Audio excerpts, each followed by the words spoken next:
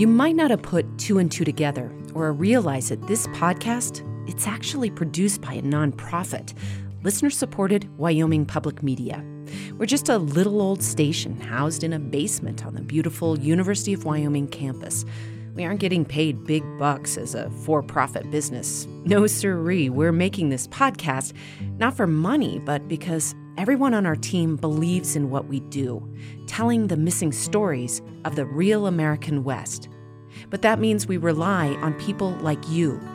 If you make sure to download every episode as soon as it comes out, or have been telling all your friends what a big Modern West fan you are, or would be seriously bummed if we disappeared from your feed, if all that describes you, I wonder if you'd take a quick minute to do something for me.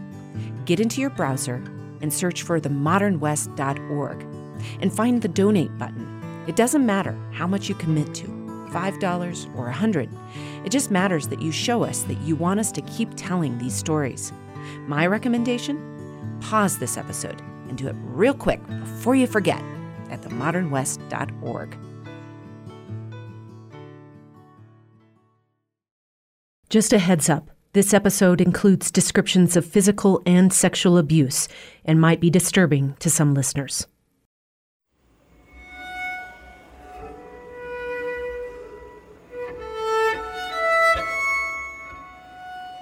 I first became aware of the chilling history of U.S. Indian boarding schools when I lived in Flagstaff, Arizona.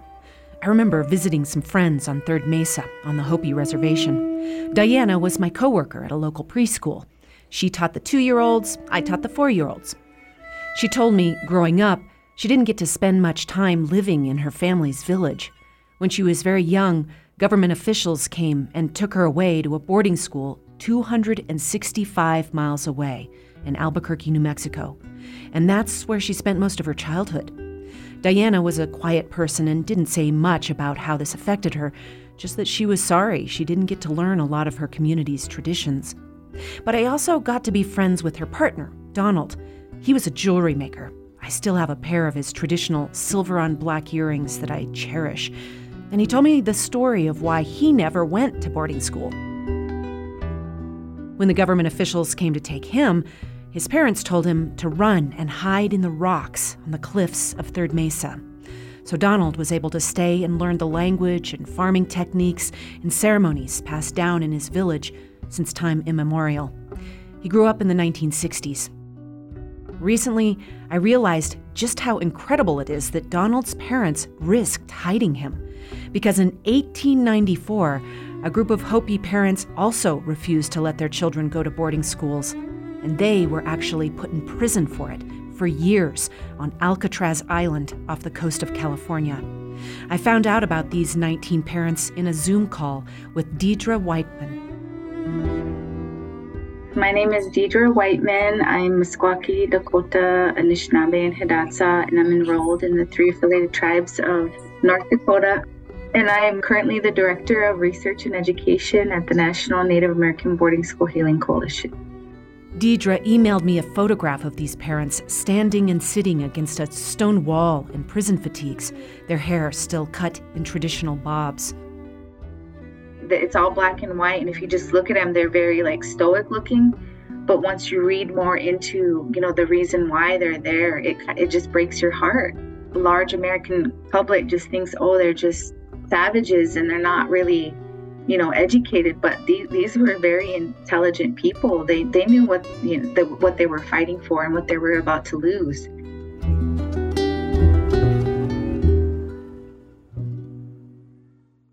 Here's what the Army said about keeping those parents.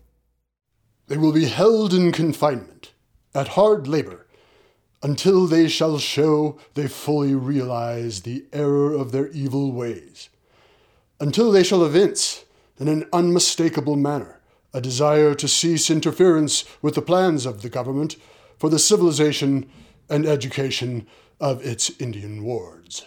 And so they gave everything they had to not send their children to these schools.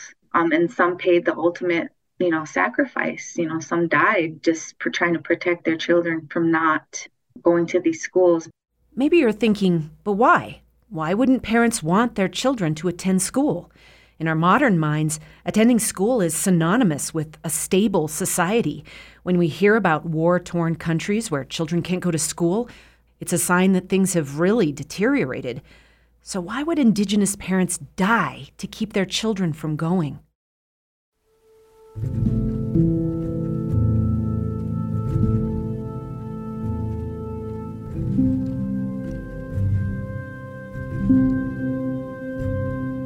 Well, actually, Deidre says, at first they did willingly send them. When Europeans first started schools for Indigenous children in the 1700s, they weren't boarding schools, they were day schools, like our public schools today. Their parents took them in the morning and picked them up at the end of the day. In a lot of the research that we've done and the work that we've done, these so-called schools or missions or day schools, they all started with first contact, praying towns. She says in her research, one of the first schools was started by Spanish Jesuits in Florida. She says their goal wasn't to assimilate the children. At first, they weren't to convert, but more to understand and kind of get in with the communities, the Indian people. Communication was key because the Europeans who were coming over didn't know the land, didn't know where they were, so they needed a way to communicate.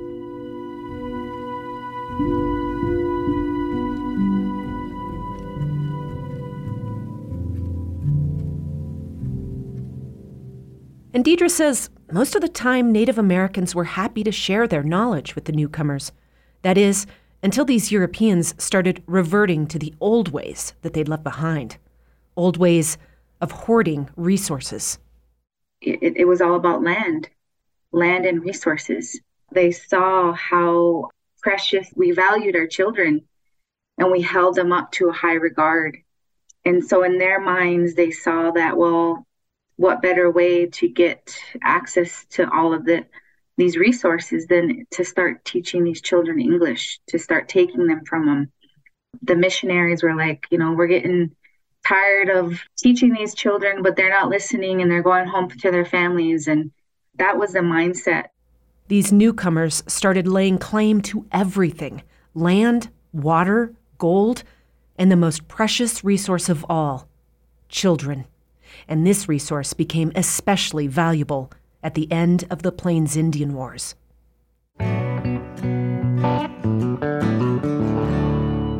From Wyoming Public Media and PRX, this is The Modern West, exploring the evolving identity of the American West.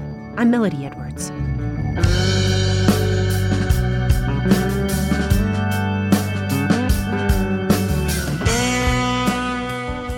In 1877, the Northern Arapaho chief, Black Hole, traveled with a delegation of tribal leaders to Washington, D.C. to plead their case to President Rutherford Hayes.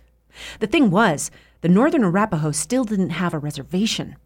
Their preference was to live with their old enemies, the Shoshone, on their reservation in what's now central Wyoming, because it lay at the foot of the majestic Wind River Range.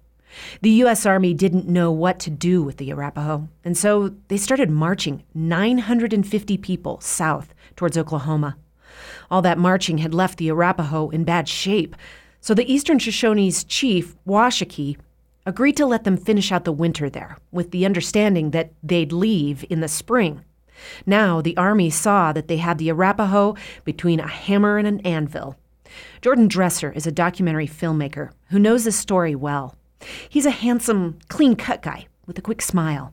A mover and shaker I've interviewed a lot of times over the years.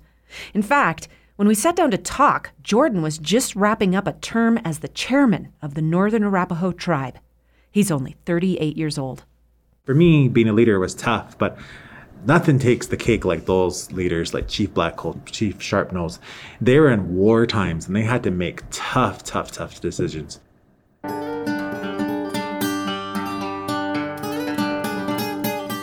And the toughest decision was when the U.S. Army came to Chiefs Blackhole and Sharpnose and said, "Okay, sure, your tribe can stay here on the Wind River. Make your home here forever, no prob. But on one condition."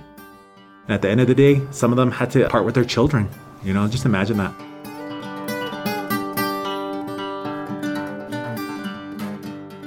Jordan got his start working at the Tribal Historic Preservation Office. That was back when Yufna Soldier Wolf was the director. She's a descendant of Chief Sharpnose. I've known Yufna a lot of years as well. She's a petite woman, eternally youthful, and a bit shy. She doesn't necessarily look like what she is. One of the biggest go-getters I've ever known. She says this demand for tribal leaders to give up their children shows this was an act of war. And a lot of the elders would say our kids were being held hostage.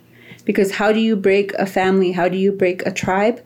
Is you take their kids away. That's their future, their language, their culture, everything. Because you're passing on that legacy of who you are through these children. Yufna says both Black Coal and Sharpnose were forced to put their children on a train headed to Carlisle Industrial School in Pennsylvania. This wasn't like the luxury train. These were box cart cattle carts that they were taken out on. They didn't stop to let you use the restroom or eat anything. So when the kids got there, they were really just dirty. They were sitting in the dark for so long. I mean, that experience is something that even myself, I'm like, no way, no way. But the men and the women chiefs at that time, their hands were tied. And so the youngest at that time in 1881 was 5 years old. So 2 years later, he passed away, and I think he was 8.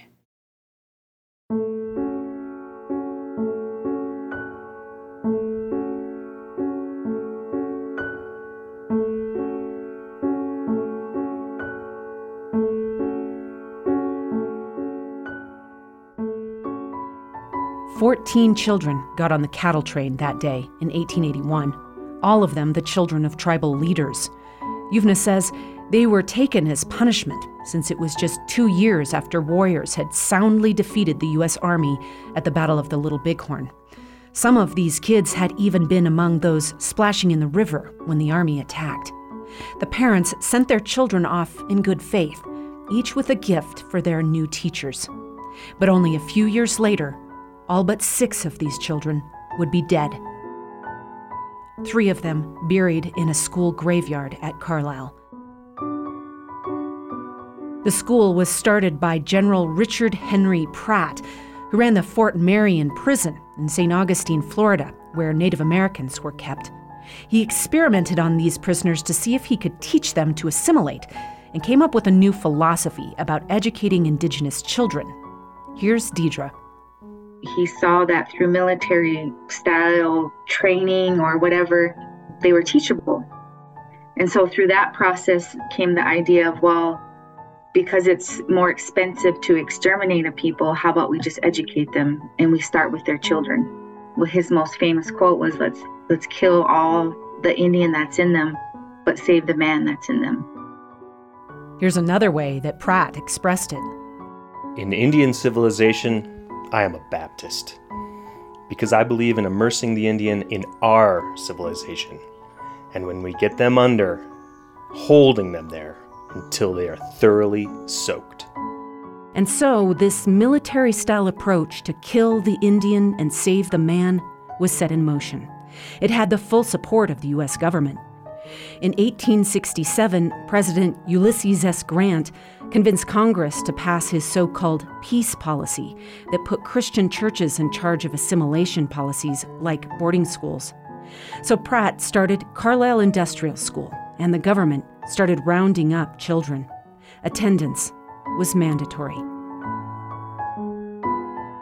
As soon as those trains came in, students were taken off these trains.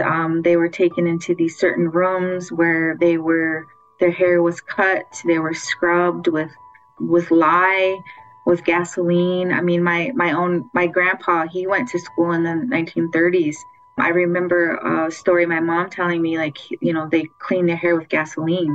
And so these practices still continued up until the 1930s, but they would then shave, either cut their hair or shave their hair. From that standpoint, too, as a young kid, we were taught our hair was sacred. So if you think about it, it's way across country, and they were taking kids from, the Plains area and the Southwest, so just kind of everywhere.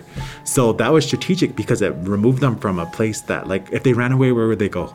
They're thousands of miles away from home, So it's it was strategic on their part. It really isolated them. Once you get there, and you're getting pulled off the train and they're like, oh, I don't like that pants. I don't like that shirt. Take all of that off, and just getting it yanked off, thrown in a wagon, being shackled and taken to the guardhouse, which is actually a jail. Imagine a 5-year-old being put in jail. We went, and one of my nieces went and pulled up the floor, and there was actually a dungeon in there.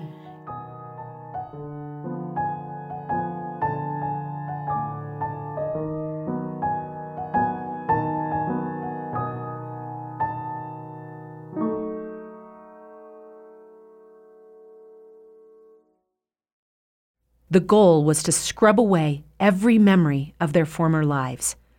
Deidre says these schools put children to work learning trades so that they could be useful in U.S. society.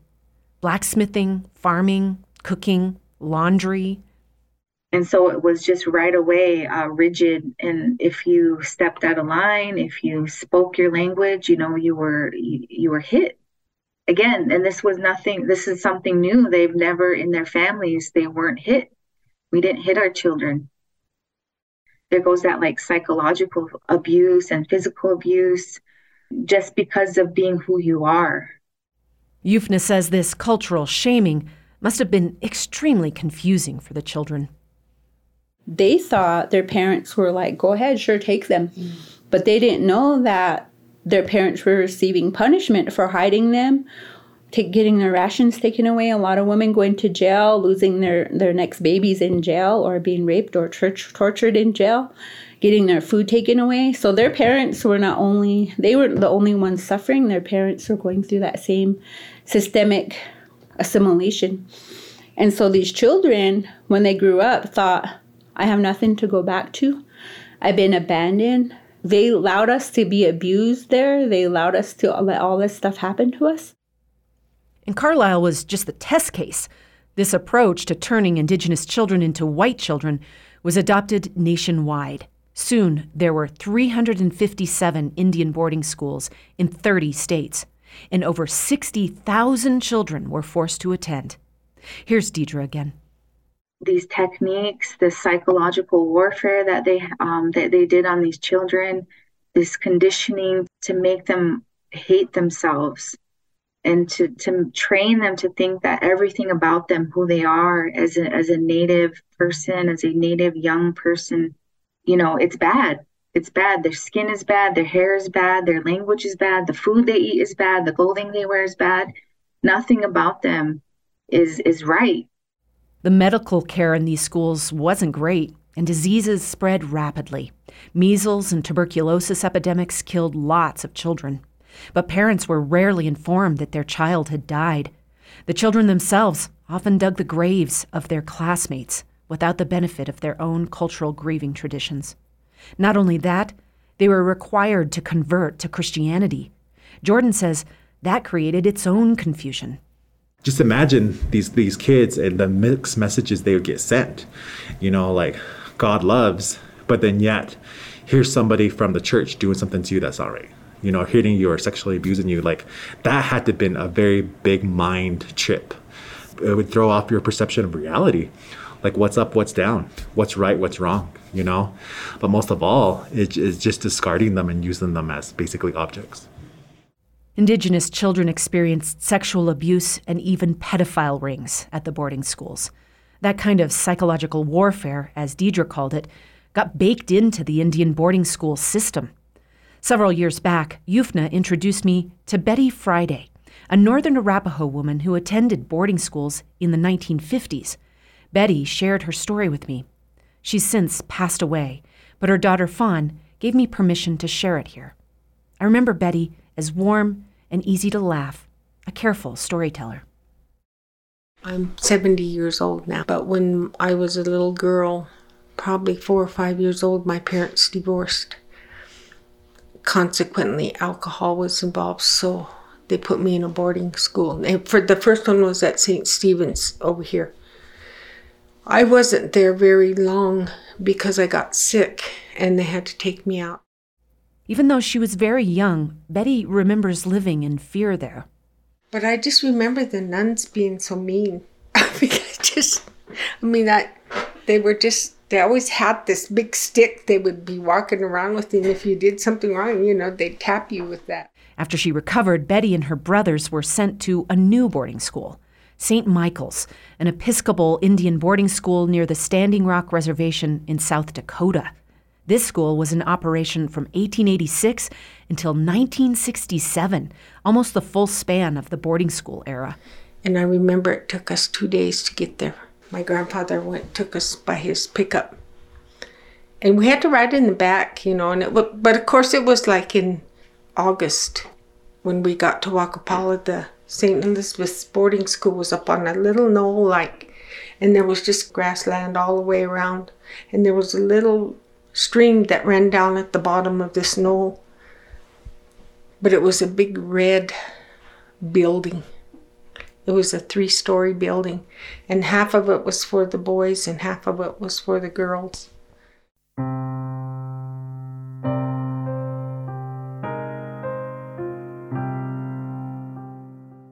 Her grandfather dropped her off there and drove away. And I'm sure that if my grandfather had his way, we would have just stayed there with him. But it was really overwhelming because it was so isolated. I mean, it's isolated here, but up in South Dakota, it's more so. I mean, you didn't see a house for miles. So even if you ran away, you wouldn't know where to run.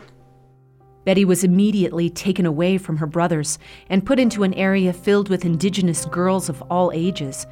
If she saw her brothers in the hall or in class, she wasn't allowed to sit by them or talk to them. I couldn't associate with my brother, and he was my twin brother, but they wouldn't let us talk to them. So him and I would have to sneak to talk to each other. He was real friends with the cook, and she would give him extra, like an orange or apple, so he'd find me. And we would go down to this little stream, and there was trees. And we would go down there and sit and talk and visit, but we only had a certain amount of time. Betty saw up close General Pratt's military approach to assimilating Indigenous children. Even though the Plains Indian Wars were supposedly over, now the government was fighting a cultural war.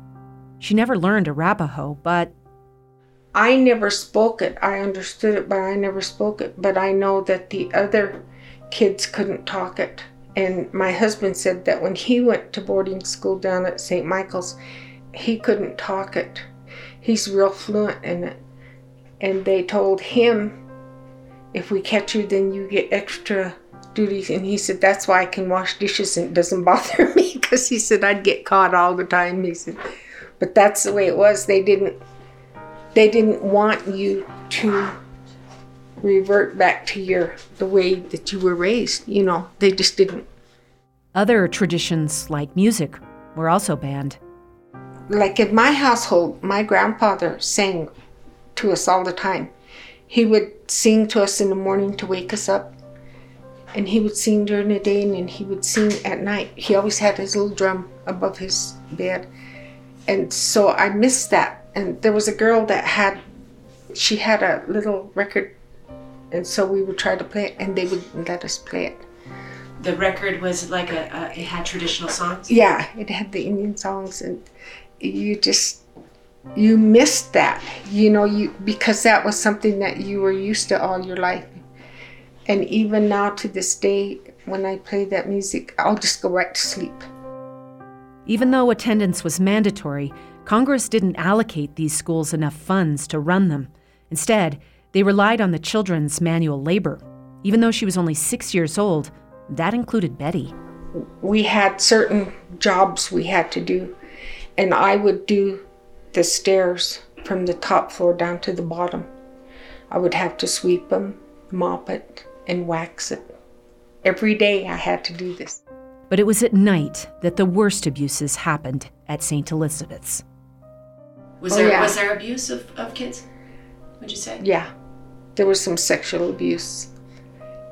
It didn't happen to me, but the older girls would tell me. You would hear them talk about it, and some of them would cry. The teachers, or who was it? Well, it was from the priests. We had a priest there. They had a little house over away from the school. I mean, you knew it was going on because, you all stayed in the same room.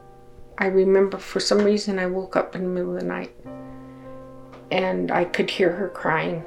And then I saw, and I couldn't figure out why he was there. And that's all right, go back to sleep, Peter. That was my first rude awakening, When I think about it now, I think, oh my God, how many other girls and boys, the boys had to go through it too. In fact, Betty believed her older brother was a victim of sexual abuse by the priest as well. All through his life, he was troubled. Up to the end, he was very angry person. And it finally dawned on me one day, this is what happened to him. But he never talked about it. But he did go to drug and alcohol treatment. And that did stop his drinking, but he was still angry. Like I said, he would never talk about it, but I'm still to this day thinking that he was probably molested at the boarding school. Betty believed that's why her older brother ended up leaving the school early. She and her twin brother stayed through the school year, and after that they went to public schools where they experienced plenty of discrimination. But her time at St. Elizabeth's left an indelible mark on her that lasted a lifetime. My brother and I have always been close. We grew up together, and not to be able to talk to him when I wanted to was real hard for me. And we talked about this one day. We were talking, it was a couple of years ago. And he said, "Sis, what was your unhappiest time of your life?" And I said, "When I went to boarding school at St. Elizabeth's, that was the hardest."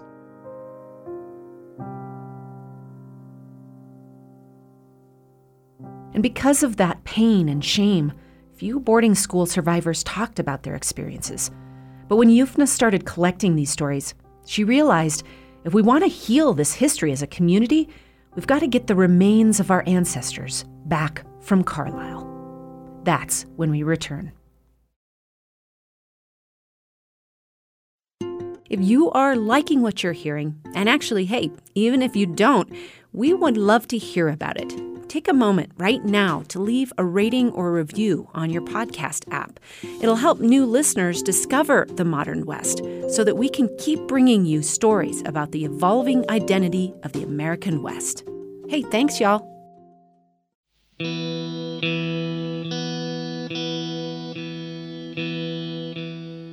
Yufna grew up with a very strong message. Whatever you do, don't forget the kids that we lost, especially the little boy named Little Chief, who the school renamed Dickens. My whole life, I was like growing up, I could relate to this kid not wanting to go to school or getting all his things taken away and whatnot. Those stories are really prominent because I was always like sitting at the table like this. People would come visit my dad and talk, but they would always cry at the end, like, why did this happen? And they themselves being boarding school survivors. And so they'd always talk about, let's not forget that he's there.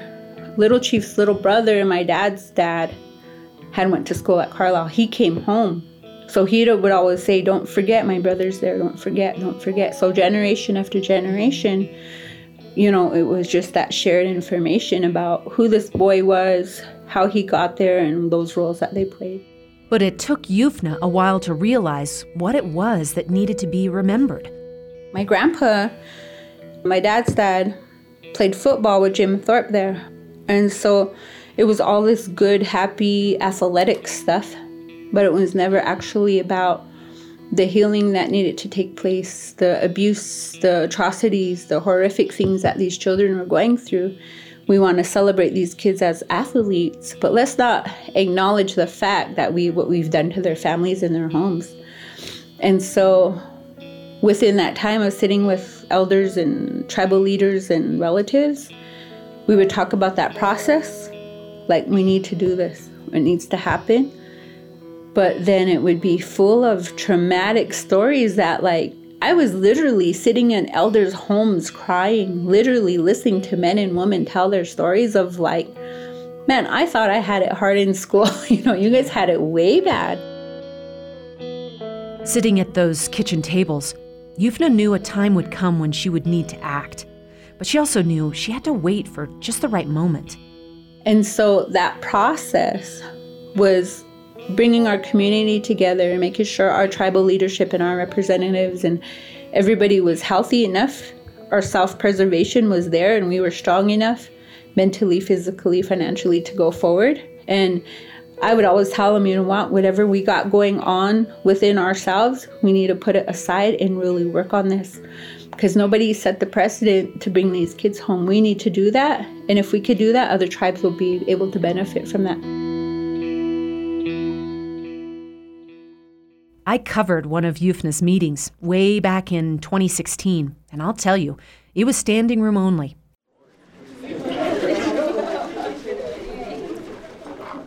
I sat in back next to Yufna's father, Mark Soldier Wolf, an esteemed elder. The community was definitely ready. Yufna started sending letters to the U.S. Army that now runs a college on the property, requesting to exhume the graves of the 3 children buried there. And she started getting their rejection letters. At that meeting, she read one of these aloud. The conditions of the graves are fragile, and movement would be extremely difficult and would be of concern for families or other inhabitants of the cemetery. Any disinterment would... But Yufna wouldn't take no for an answer. She demanded next steps. The Army reluctantly told her they needed notarized affidavits from family members. So I went to each Rappel community hall and was like, I'm here today. If you're related to these people, come and enrollment will notarize every affidavit. I need to have them done by this week because by the end of the month, I need to have traveled to Spokane, Washington, see the Army, and submit them. And I think the Army was like, jump through these hoops. Right. You were setting up lots of hoops. Yeah. To make all these challenges, Mm-hmm. obstacle course, and I was like, okay, She scraped together the gas and hotel money to make the drive to Washington State to meet with the Army. Their officials sat in a giant conference room at the end of a very long table. And they were like, okay, well, who's here to claim their kids today? And I was like, all I had was my backpack. And that's everything I was living out of my backpack for that whole week. And I was like, me. And they were looking at me like, I felt like looking down on me, honestly, like, oh, it's this little girl wanting to, have a say. And I was sitting there with my 2 elders and I was like, can we come up? And they were like, yeah. I was like, well, a month ago you guys asked that I bring these affidavits. I have them. They're all notarized and we're ready to go. What is your next process? And they were like, hold on here, And so I pull everything out of my backpack and give it to them. And they all sit down at their table and go through each one of them.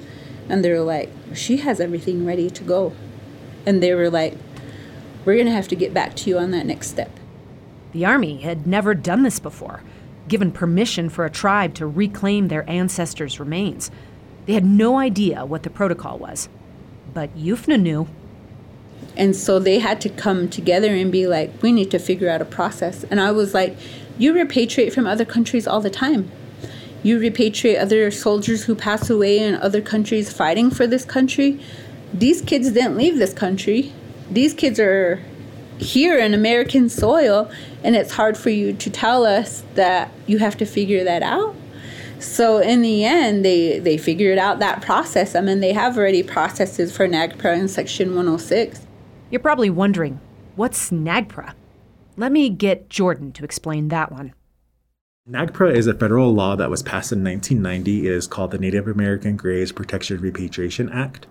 And it is a tool that tribes can utilize to reclaim their items from federal institutions that receive federal funds. One of the hard facts about war is that there's a lot of plundering. Jordan says that was especially true for U.S. wars with tribes.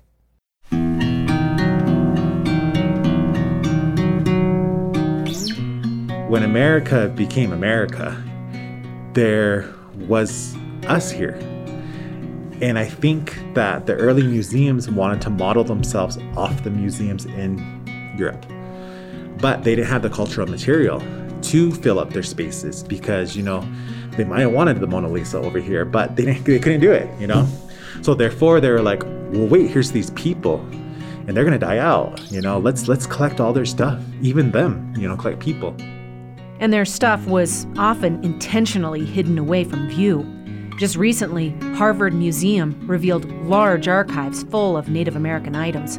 That includes hair samples kept after boarding schools chopped off Indigenous children's hair. The museum called up Jordan and informed him that some of them were Arapaho. But, at the time, anthropologists and, everybody was just collecting wild things. So it makes sense it ended up at the museum. I actually saw that museum. Years ago, I was working at the Peabody Essex Museum in Salem. And we took a day trip over to Harvard. And I got to see the museum there in the collection. I don't know why. Normally when I go to museums, I can kind of like center myself and I could kind of know what to expect. Over there, I felt like a real heaviness there because we went to the back and I was just like, so it was intense. I didn't know why.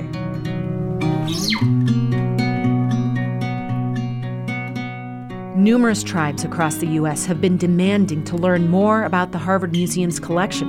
And there's a lot of frustration with the lack of transparency. Jordan isn't surprised, though. He says NAGPRA needs an update. First of all, it only applies to institutions that receive federal funds, not to private collectors. Because I think the biggest problem is the fact that NAGPRA really never had any teeth in it. So therefore, you can say, well, you're out of compliance, but then who do you report it to? And what happens to them? And the thing about NAGPRA that's difficult is that it always puts the burden on the tribe. It puts the burden on the tribe to say those items belong to us. But Jordan has successfully retrieved numerous items for his tribe.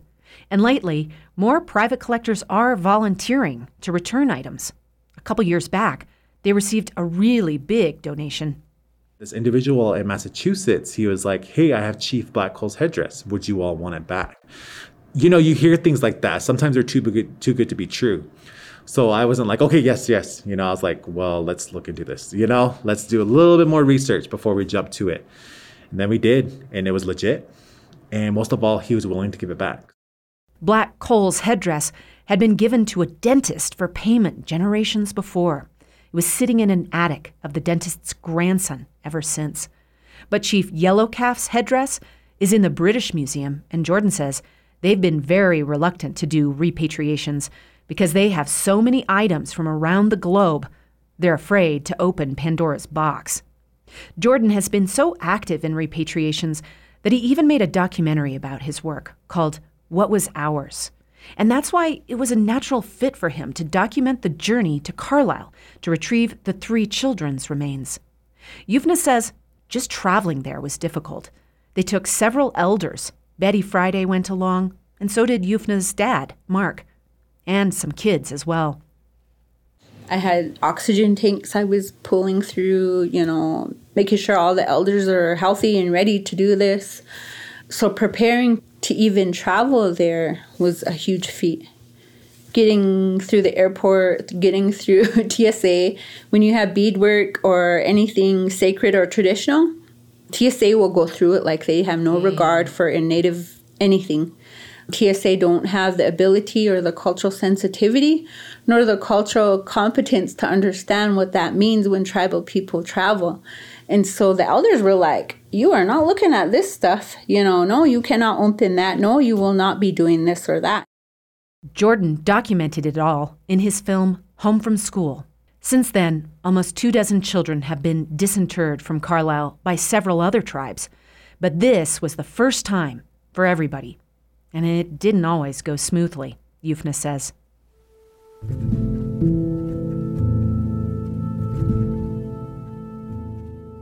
The excavation was traumatic for me. I still have nightmares about it. And it's real hard for me to talk about it because these were my relatives. These weren't just Jane Doe found in a crime scene. These were actually my relatives that were buried there. And even though I went to school and took forensics and whatnot in school, the videos and the crime scenes I could never watch were of children. So for me to be there watching the whole excavation was traumatic. It wasn't something of like joyfulness or enjoyment or whatnot. It was traumatic. Yeah. The school itself felt like a horror movie to Yufna. But then, to make things harder, when they dug up the graves, one of the boys' remains was missing. Little Plume was not in his grave because his headstone was switched out. Something may have gone wrong in the past where a headstone had broken or whatnot. And notifying the family about this major disappointment didn't happen properly. Somehow, the media found out before I could tell the direct family what had happened. And so they were reading it on Facebook before actually getting me to be there to tell them in person. So that was heartbreaking. Like, when media have ethics and values they need to follow, especially cultural sensitive information like that, they should be able to follow through with it, because there's so much that these families are already dealing with. So having to deal with that was really difficult. The military personnel struggled to see all this through the eyes of the families as well.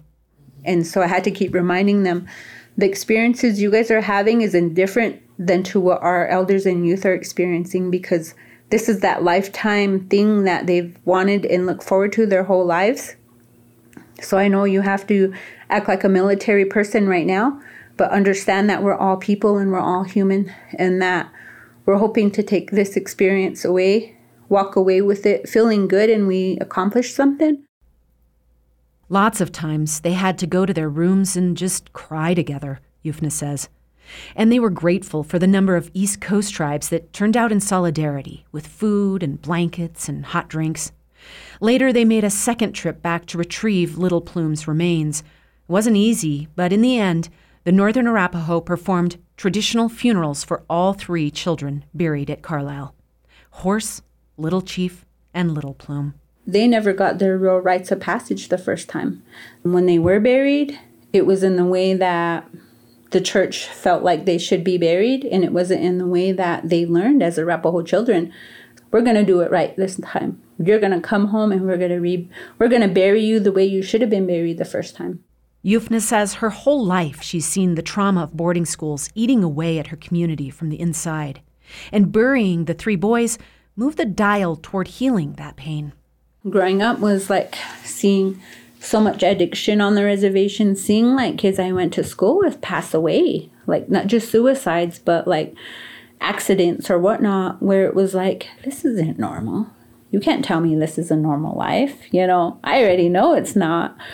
And so how do we fix what's happened 100 years, 150 years ago to make sure we have healthy communities? That the young people that we have today are going out, they have a strong cultural identity, but they understand their connections with the land and what that looks like.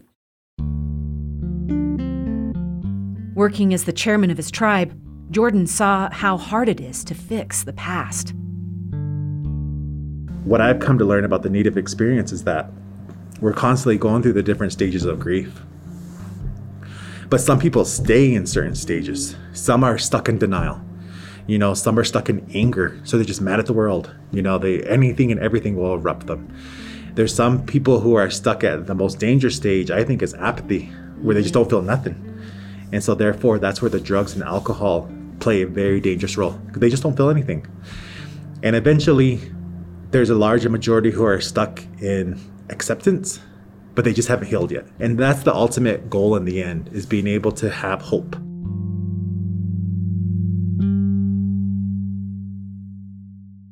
The pain that the Northern Arapaho have been going through, let's be clear that it's not just them. Indigenous communities across the country are struggling with the same trauma left behind by the experiences of Indian boarding schools. Earlier generations experienced physical genocide. Between 1870 and 1972, the U.S. made a conscious effort with the full force of the federal government to inflict cultural genocide. Now, finding ways to bring all these survivors hope is Deidre's job at the Native American Boarding School Healing Coalition. She says it would help Indigenous communities complete the process of grief if there was a national recognition of this history and resources to mend it. But the clock is ticking, she says. A lot of our boarding school survivors are 60 and up, and we only have so much time to record and hear their stories and see what they want for the future. So her organization is working with lawmakers in Congress to pass the Truth in Healing Act. It would establish a commission to investigate the impacts of the Indian boarding school era and make recommendations for how to address it. They hope to see the U.S. step up and apologize for that history, the way that Canada's Prime Minister Stephen Harper did for its residential school program back in 2008. Mr. Speaker, I stand before you today to offer an apology to former students of Indian residential schools. The treatment of children in Indian residential schools is a sad chapter in our history.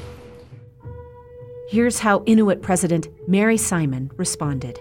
Mr. Prime Minister, I have to face you to say this because it comes from the bottom of my heart.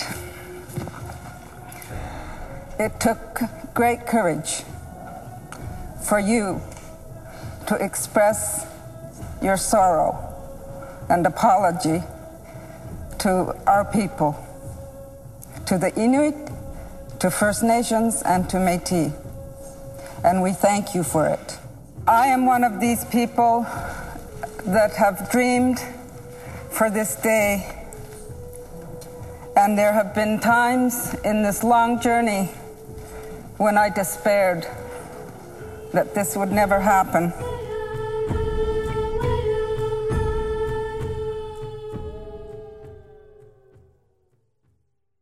For the many hundreds of tribes of the United States, such a day still hasn't happened.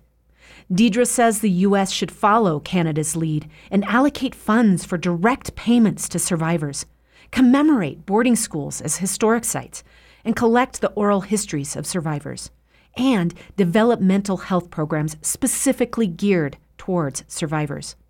In Canada, every September 30th, people wear an orange shirt to acknowledge the wrong of their residential school era. The U.S. could adopt that practice as well.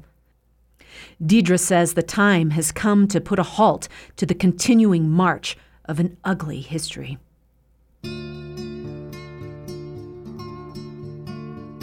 Even if we're a smaller population, we still exist and we still matter and our histories matter. And it's important to remember because, again, a lot of these atrocities are still occurring across the United States, unfortunately. And I feel like the American people have to remember that this history, the United States was founded on genocide. And if we don't remember that, we're going to keep continuing that. Next time on Mending the Hoop, the last few hundred wild bison all ended up in Yellowstone National Park. But every year when the animals try to migrate out, they're killed by the hundreds. So the tribes on the Fort Peck Reservation started a program to save them. We'll make the trip up there to participate in a bison release. That's the identity for our tribe is our buffalo. Mm-hmm. So they're our relatives. I always feel like crying when they come home. Yeah. It's always really emotional when they come home. Because I believe that's going to heal our people. I really believe that. It's all part of a growing movement in Indian country to heal history by healing the land. I'm Melody Edwards. Our story editor is Ojibwe playwright Marty Strenzewolk. Noah Greenspan is the assistant producer and line editor. Our sound designer is Charles Fournier. Luke Foring is the digital producer.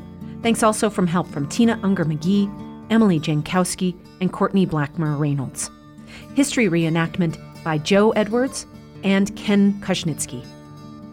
To see Anna Castro's original photography for this season, go to our website at themodernwest.org. Music by Tlingit musician Caskey Russell and Apache musician Andrew Vasquez. Our theme song is by Screen Door Porch. This podcast was produced on the University of Wyoming campus that occupies the ancestral and traditional lands of the Cheyenne, Arapaho, Crow, and Shoshone indigenous peoples, along with other native tribes who call the Great Basin and Rocky Mountain region home. We recognize, support, and advocate alongside indigenous individuals and communities who live here now and with those forcibly removed from their homelands. We always love hearing from our listeners. Reach out to us at modernwestpod@gmail.com. We're also on social media at Modern West Pod. The Modern West is a production of PRX and Wyoming Public Media.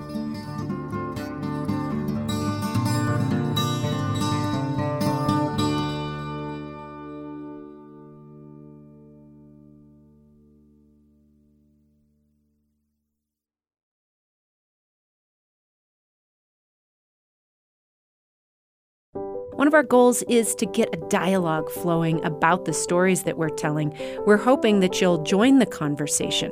So connect with us on social media and let us know what your thoughts are, whether you agree with what you're hearing or not. We're at Modern West Pod on Instagram, Facebook, and Twitter.